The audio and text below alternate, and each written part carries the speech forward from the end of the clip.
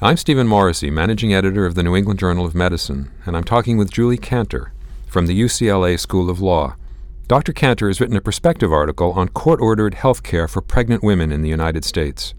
Dr. Cantor, you describe several cases in which pregnant women refused care and were forced by a court to undergo that care anyway.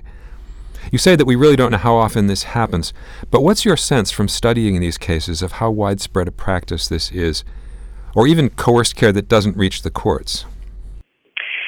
It's really hard to say. There are some different reports depending on where you're looking for this information. For example, in Rachel Roth's book, she talks about interviewing a physician who mentioned 49 or 50 cases of forced care in his own practice. But those cases you can't find them in the courts. We have to wonder how often this does go on. And the issue is not only the cases where you have court orders, because those you'd be able to find through a public record search. But the question is, coerced care in the clinical setting, how often does it happen where the patient ends up feeling coerced into something that she really didn't want or understand or feel like was necessary?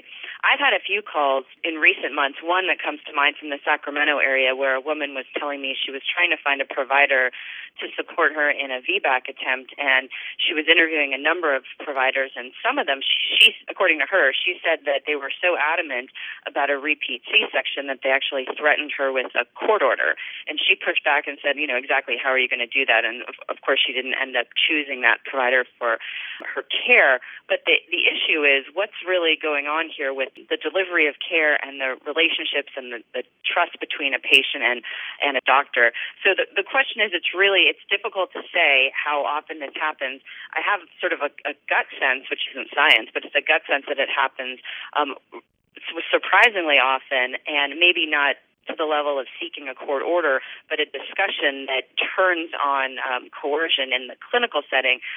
Physicians that I've talked to seem to raise that issue, saying that they've had at least one case where they felt like they needed to threaten a court order. So it's really an unknown question. It would be a good research question to study to figure out, how often this goes on. But there are sort of snippets out there where you can get a sense that it happens more often than never. And the question is, should it be happening at all? The proponents of forced care argue that the state has an interest in protecting the life and health of a fetus. Legally speaking, does the state or physicians or hospitals in fact have such an interest? And what would that mean in practical terms? There's language out there in cases that go coming from the family law area or even in the abortion context, which is different from these forced care cases, but the idea that the state does have interests in the fetus, and there's language in certain cases that suggests that interest grows as the pregnancy moves along. But the issue here, there are two issues. One is, well, does that mean that physicians and hospitals should be asserting the state's interests? And there's an argument that that's actually an inappropriate role for physicians and hospitals because it's a conflict of interest. You can't both represent the state and represent the patient, the pregnant woman, when the state's interests may be adverse to a pregnant woman in a case where the state is going to assert some kind of interest on behalf of the fetus.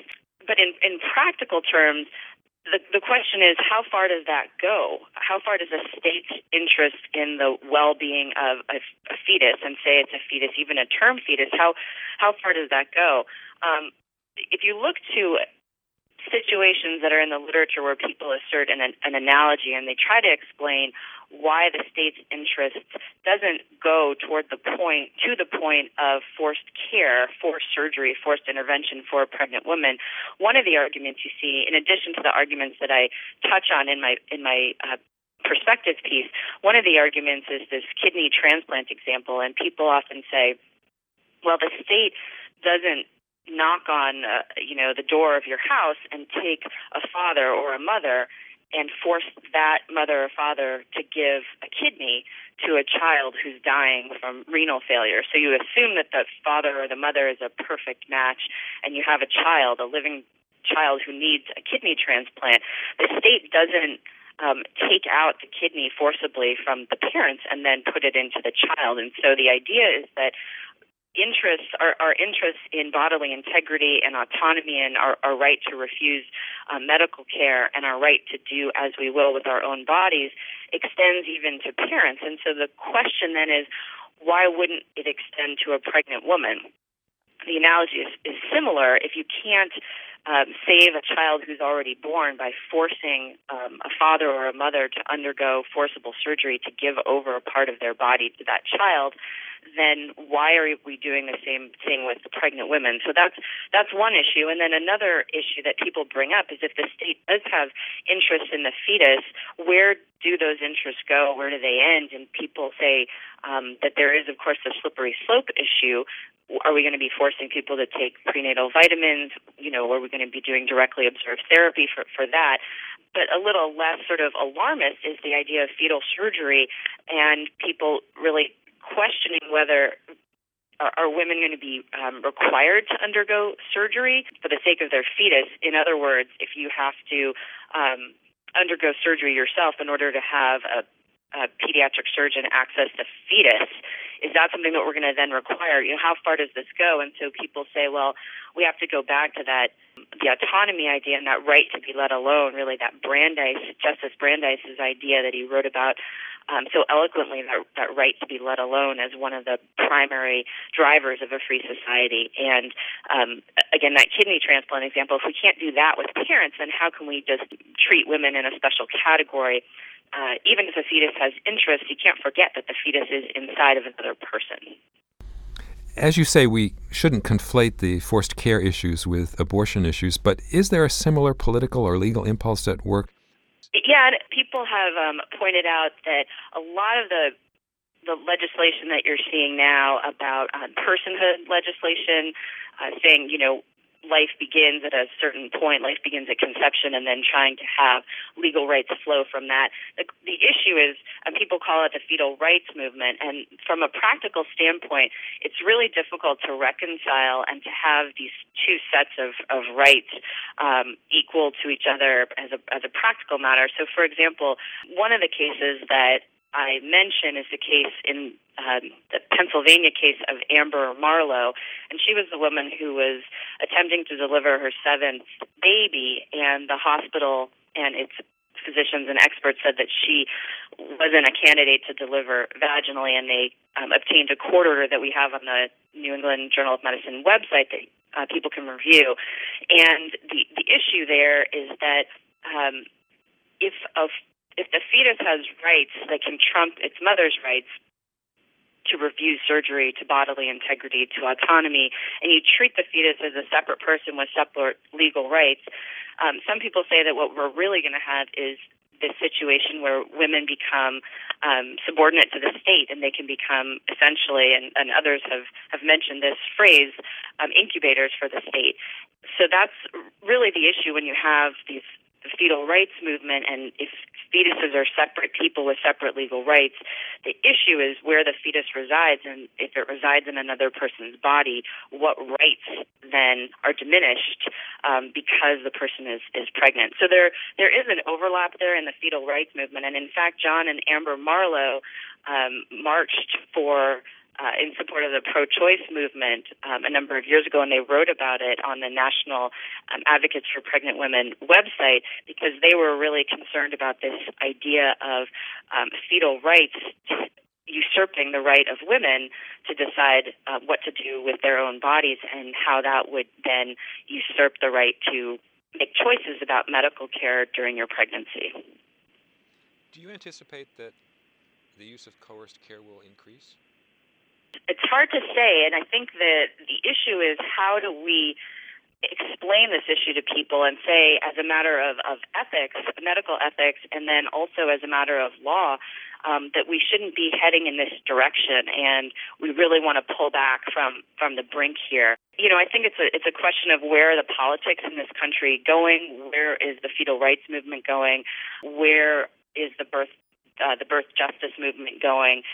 what kinds of rights are women going to be able to secure or continue to have during their pregnancies and also their labor and delivery. I mean, I would certainly hope not. And the idea with this article, there have been a number of articles on this issue out there for decades, but I think it's important to bring it back to the national debate and say that this is not a direction that we want to be going for medical reasons, for ethical reasons, and for legal reasons. And we need to really educate people. We need to be discussing this. We need to have people in power say that this is not the way to go. I mean, I remember during medical school that I thought that the most powerful messages often came from the attendings, the department chiefs or chairs, and the chief residents. Those were really the people who you looked up to and the people in power. And if those people are going to be saying this is not what we do and they can articulate the reasons why we don't do it, to explain to people who look to them for training and for education, I think will go a long way in combating this problem. There are circumstances beyond pregnancy, for example, certain mental health problems, where Americans are subject to forced care. In your view, are any of those appropriate or legal? Well, the difference with some of those situations that immediately come to mind, like the mental health issue, is you have the question of competence. And people who are incompetent, mentally incompetent, or incompetent physically, they are comatose, for example, and they come in through the emergency department. You don't know their wishes. In those instances, the idea is that we act in their best interests. We use a substituted judgment form of decision-making because they're incompetent. Now, the difference here is that you have women who are adults and who are competent, and one of the core tenets of both American law and modern American medical ethics is that people of adult years and sound mind have a right to determine what shall be done with their own bodies. And that's just paraphrasing from the Schlöendorff case written by an opinion by Justice Cardozo, who was on the highest court of New York at the time and then later was elevated to the United States Supreme Court.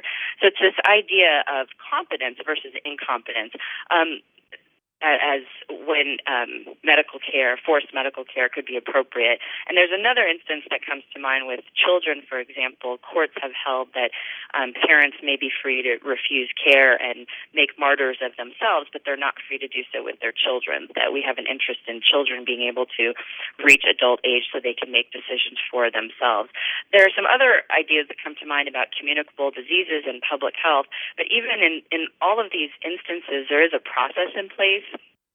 And one of the things that's really striking about the forced care cases for the pregnant women is the lack of due process, the lack of an advocate for them, the lack of being able to cross-examine witnesses, being able to bring an expert to testify on your behalf or present the other side of the medical evidence. For example, in the Samantha Burton case, one of the Florida cases that I mentioned, nobody really was there. Well, nobody was there in the hearing to talk about the problems with bed rest and the lack of evidence to support bed rest and the risks to Samantha that bed rest would present. So you have really the deck is very stacked in these forced care cases. And again, you don't have people who are incompetent. One of the striking things that's been written about a lot of these cases is that these women are, as a general matter, not incompetent, and in fact their competence isn't even questioned. So again, there are certain instances, but the question would be sort of a competency question, an emergency exception to informed consent would be another one, and then there could be some kind of a communicable disease or a public health approach that you could argue there's a forced care issue there, but you could also argue that those people should just be isolated and they should still retain the right to bodily autonomy and integrity. Thank you, Dr. Kanter.